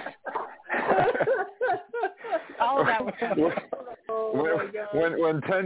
when Tendi calls him a sex depraved pervert. Not judging. That was just so funny. Yeah, that was so funny. Oh my god! There's like obscure stuff in there. Like we get Data's obscure painting of Spot that he made, like his little Picasso thing that he did of Spot, which I think is awesome. We get Boiler talk. Yeah, it was totally in there. Yeah, you can go back find and it. watch again. The third time. I love when Boiler's talking all about the Enterprise D. He's like, you went to other dimensions. You fought the Borg. You insurrected. Wait. Speaking of that, I just so happen to have that soundbite. Oh, awesome. Okay, cool. Good. You know he'd rather have boots on the ground. He must have been so bored on the Enterprise. I mean, 7 years of what? Exploring? On a ship with 5 daycare centers. Are you talking about the D? Hey. The flagship? They went to different dimensions. They fought the Borg. They insurrected. They had regular string quartets. Wow, what a rush.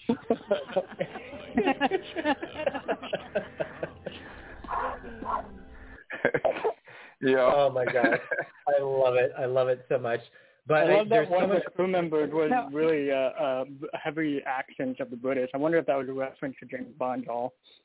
I wondered about that because there definitely, I found, I think there was actually a Blade Runner reference in there too. Like they definitely have referenced other,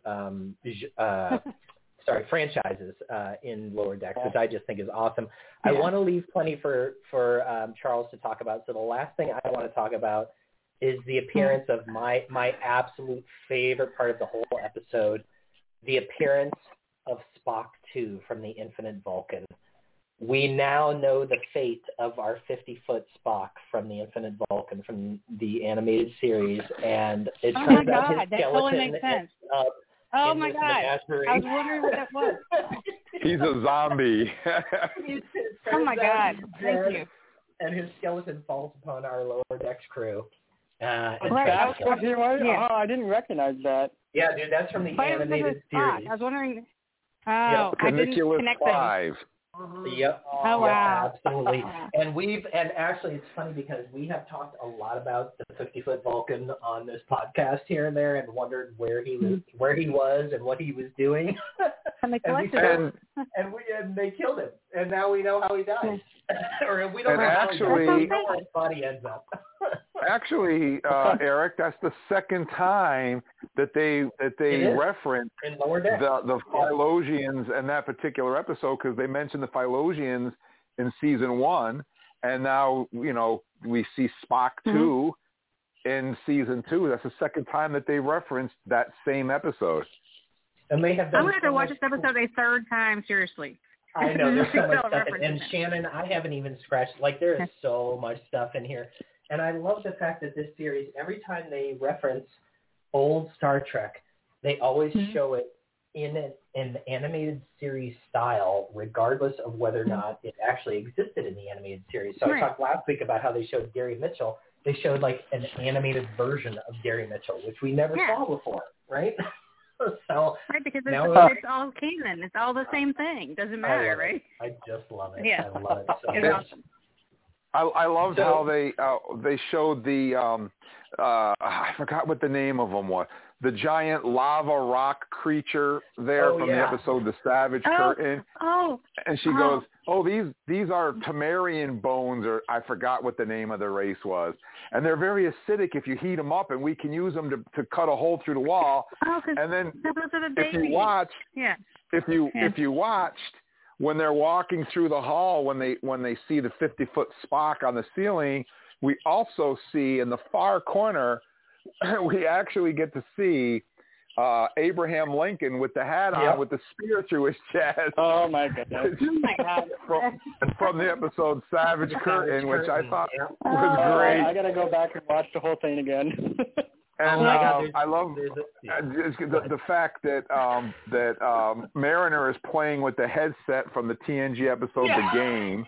I saw that. That was the first thing I saw. I'm like, what are they doing? That belongs on Wesley Crusher. Yeah. And of course, they had an egg from the Devil in the Dark in one of the. I mean, I was trying to write down everything that I saw as they were walking through, but there was so much I couldn't get it all before I fell asleep. Oh, yeah. Well, I want to see what Charles caught, because if Charles didn't catch some of the things that I caught too, I got a few more things I were. I think I'm gonna have to stop every second to write all that stuff down, because we're gonna miss it otherwise. All right, Charles, your turn. Okay, there's not a whole lot to bring up because everybody brought in a lot of my topics.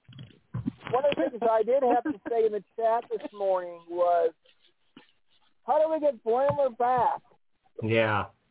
Well, we go back and we steal one of the old TNG stories. There you go. But at Jim's point, when he's saying they're giving away that story of the double, he says that in that one room, but that's how he figures out how to get them out of there, because he can tie into how Thomas was created by to modifying the drill to allow them to get to beam them out. So it's Boimler's knowledge of TNG that allows him to save the day. Yeah. Ion Storm. Because There's he knows all about why. He knows all about how Thomas Riker was created, and therefore remembers how they saved that crew and how to save that crew. So essentially, Boimler is us, right? Because he's the one who's seen every episode of TNG, and he knows how this goes down, and he knows how to solve the problem automatically, right? Exactly. But you realize he's a Star Trek nerd. He is. He's us. And he loves to explore. It's like there's so much that Titan does, but they go into battle. He loves the exploration that they do. But one of the things I love in the scene is that Mariner and the other yellow shirt are so competitive with each other, trying to sit there and fight for control. And yet, how do they save each other? They go to the other two crew members. And the other two crew members say, well, I don't know we could do this. Oh, okay, that would help us. That would get us into the Jeffries tube where we could make it easier to get around. And like, we turn to those two, and it's like, they figured out what the problem is. Because we gave those two major roles. Cindy and I can't think of his name at the moment. Rutherford. Giving those two, giving Samantha and Rutherford. To give I know the those first name, two a but okay. chance to do something. Mm-hmm. And as Eric said, it's like, okay, we never see anybody using the bathroom. Wow, we got to see them use sonic showers. Like, okay, well, that's something we never got to see in any series. Yeah. And I love the fact that they threw that in there. It's like, okay, they take sonic showers. Great, we actually get to know a detail that we never knew about the ship because they didn't want to talk about that kind of situation. Right. So I like it's much better than putting gel on each other. I'm sorry, go ahead. Go ahead, Shannon. I would say that's much better than on Enterprise when they were, the original, like the our Star Trek Enterprise, when they were rubbing stuff down with gel to sanitize each other. Well, that was we had some issues with that episode. Yeah. Yeah. Okay. I didn't like that. No, it was nasty. And then it's definitely better on an animated show. I missed the giant Spock. Now I understand the blue shirts I didn't quite understand on that one creature. Yeah, I was wondering who the giant was. Now I got it. As the reference to the game, the eyepiece for the game. Mm-hmm. Yep, had the game. Eric's got a rundown of all the stuff he wrote down because I didn't get a chance to write down my references. But I did watch the episode before I went to work. Got home from work and said, I got to go see this again. This episode was just too good. I got to see it a second time. Mm-hmm. This is definitely in the top 5 episodes. Yeah, when the giant Spock falls on the guy and Tendi says, well, maybe the sex helmet saved him, and then the skull falls on him and flattens him. The protection does not save him. Oh my gosh. It was just so funny. There's so much stuff in here, you guys, and we have covered a lot of it. Here are the things that I wrote down that may or may not be part, and some of these I got online, and some I saw myself the first time around. But okay, so here we go. The Captain Picard papier-mâché head from Captain Picard Day, from the episode The Pegasus is in there. The game from the game. There's a baseball bat and ball, possibly, DS9 reference. There's a giant unicorn, possible Blade Runner reference, if you've seen the director's cut of that movie. Marty McFly's shoes from Back to the Future are in there. The Terran Empire flag is in there if you look for it closely. Khan's necklace from the Wrath of Khan. The Valiant flight recorder from the TOS episode Where No Man Has Gone Before. I got that one online. I did not find that one myself. Because, are you kidding me, right? Let's see what else. We got the Catan probe from the Inner Light. We've, of course, got the Vulcan Lurpa weapon from Amok Time. There's a bat lift once again. And then Dorian dueling weapon. What's that called? It's called I can't remember the name of it. From Enterprise. There is a Mars rover, like oh my God, I can't remember the name. The most recent one, Mars rover is in there. Oh. Yeah, there you go. Curiosity, yep. And there is Wait, they put Curiosity in there? That's awesome. Yeah, and there is a crate of Chateau Picard wine in there. Oh my God. I'm going to stop every second to look at all this stuff now, really. I think I've seen this episode about 4 times now, and I feel like I see more every single time. I was just enjoying the show. That's okay. I know. Right. Yeah, I tried to watch it a second time, but... I love how Captain Freeman has, like, okay, you're getting evaluations. Oh, captains get evaluations. Oh, you're micromanaging. So it's like, oh, okay, I won't micromanage. Sorry, I should have been micromanaging the crew to find out they were safe and not that they were risking their lives. I know. Right. Oh my God, we got to see a lot of the bridge crew. Do I micromanage? Yep. And I love the part when Freeman says to Freeman in this episode. When Freeman says to Tendi and Rutherford, "Where's Kayshon?" And she holds up the doll and she says, "Kayshon when he turned into a puppet," kind of like in his own life. I didn't think it was like that. Like, oh my God. Oh, it's awesome. The way they handled the language stuff was awesome. And let's not forget about street corn. Right? They had like pieces of corn with like that was so like some funny. kind of white sauce on them, like street tacos.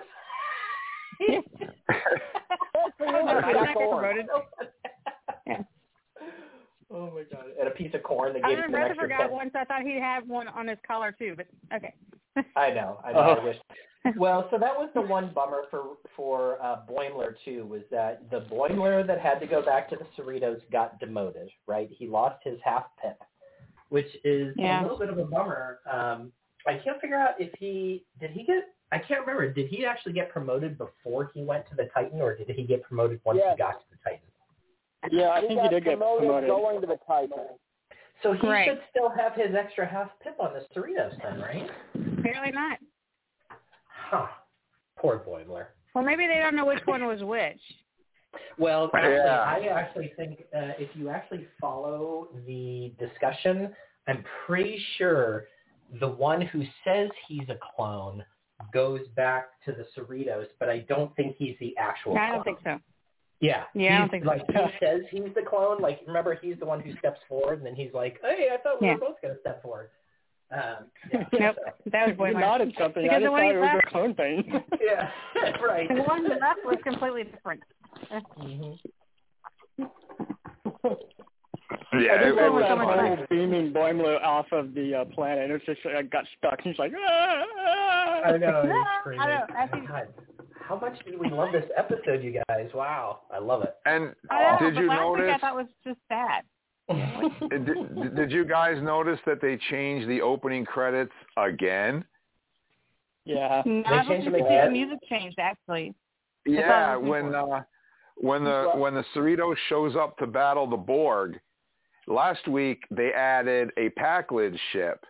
Yeah. And this week they added underneath that they added a Klingon bird of prey attacking. I thought the bird of prey was in there last week. I didn't notice it last week. Maybe I noticed the Package ship, but I didn't notice the bird of prey. Yeah, I thought I was in there last week. Which I noticed.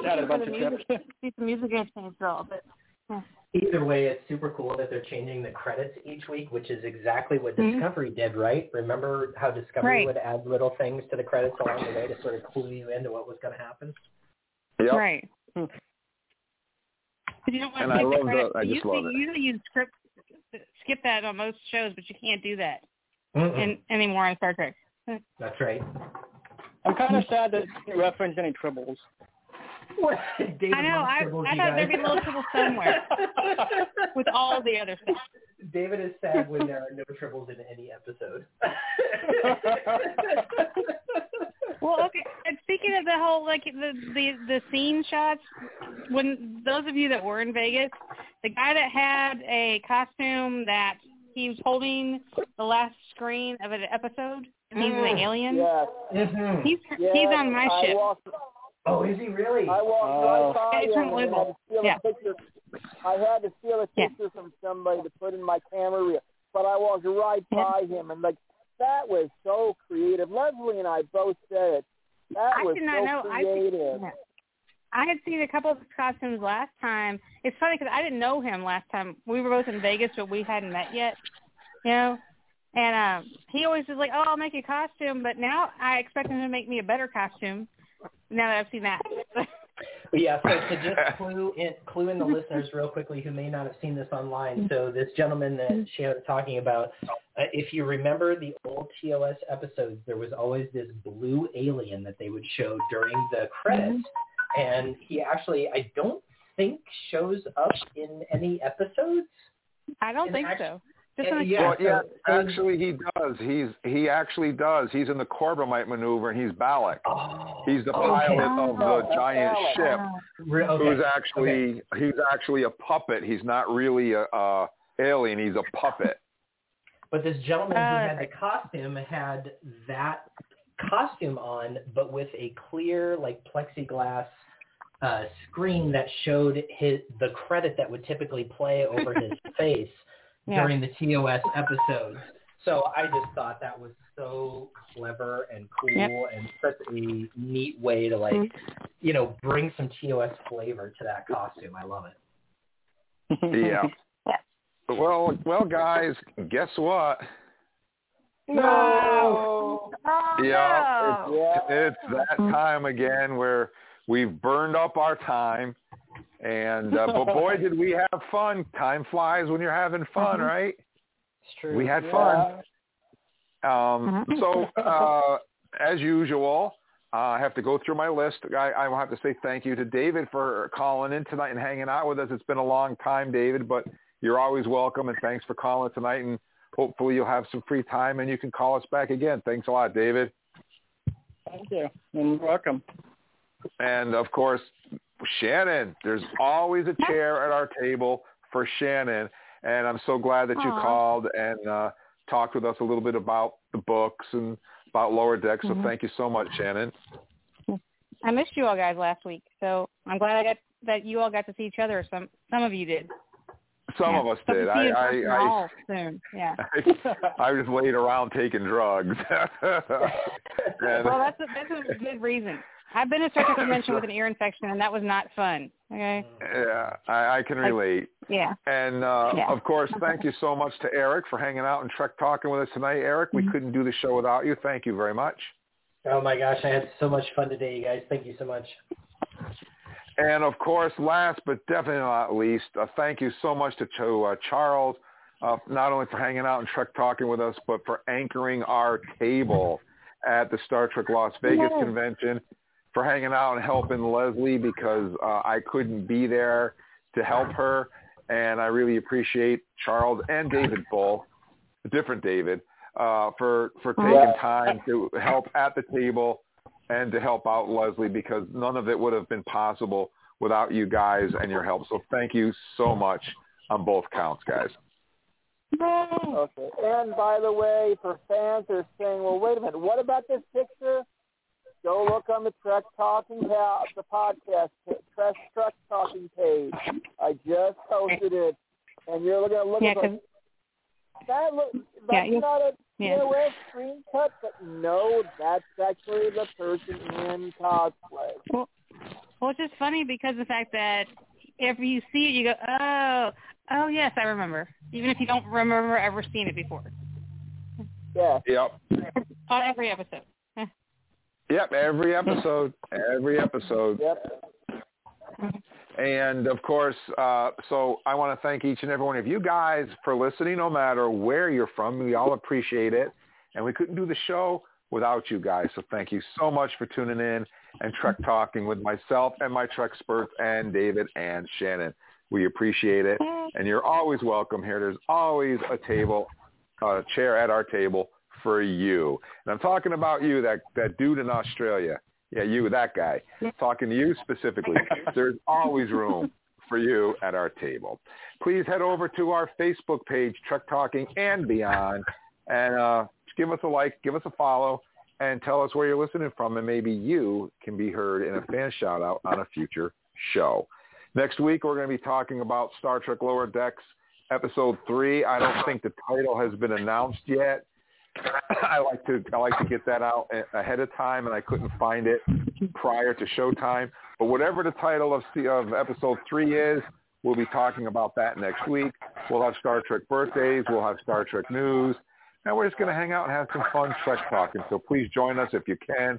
Phone number never changes. It's 646-668-2433. I want everybody to be safe, be good to each other. I'm your Uncle Jim saying hailing frequencies are closed. And good night, everybody. Good night, y'all. Yay. Live long and prosper. Peace and long life.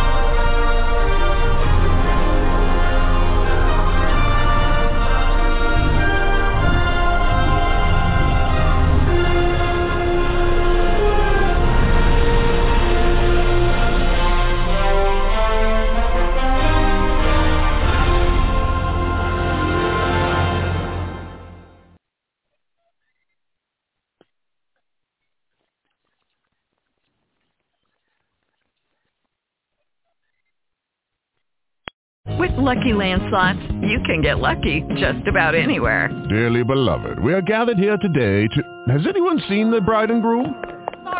Sorry, we're here. We were getting lucky in the limo and we lost track of time. No, Lucky Land Casino, with cash prizes that add up quicker than a guest registry. In that case, I pronounce you lucky. Play for free at LuckyLandSlots.com. Daily bonuses are waiting. No purchase necessary. Void where prohibited by law. 18+. Terms and conditions apply. See website for details.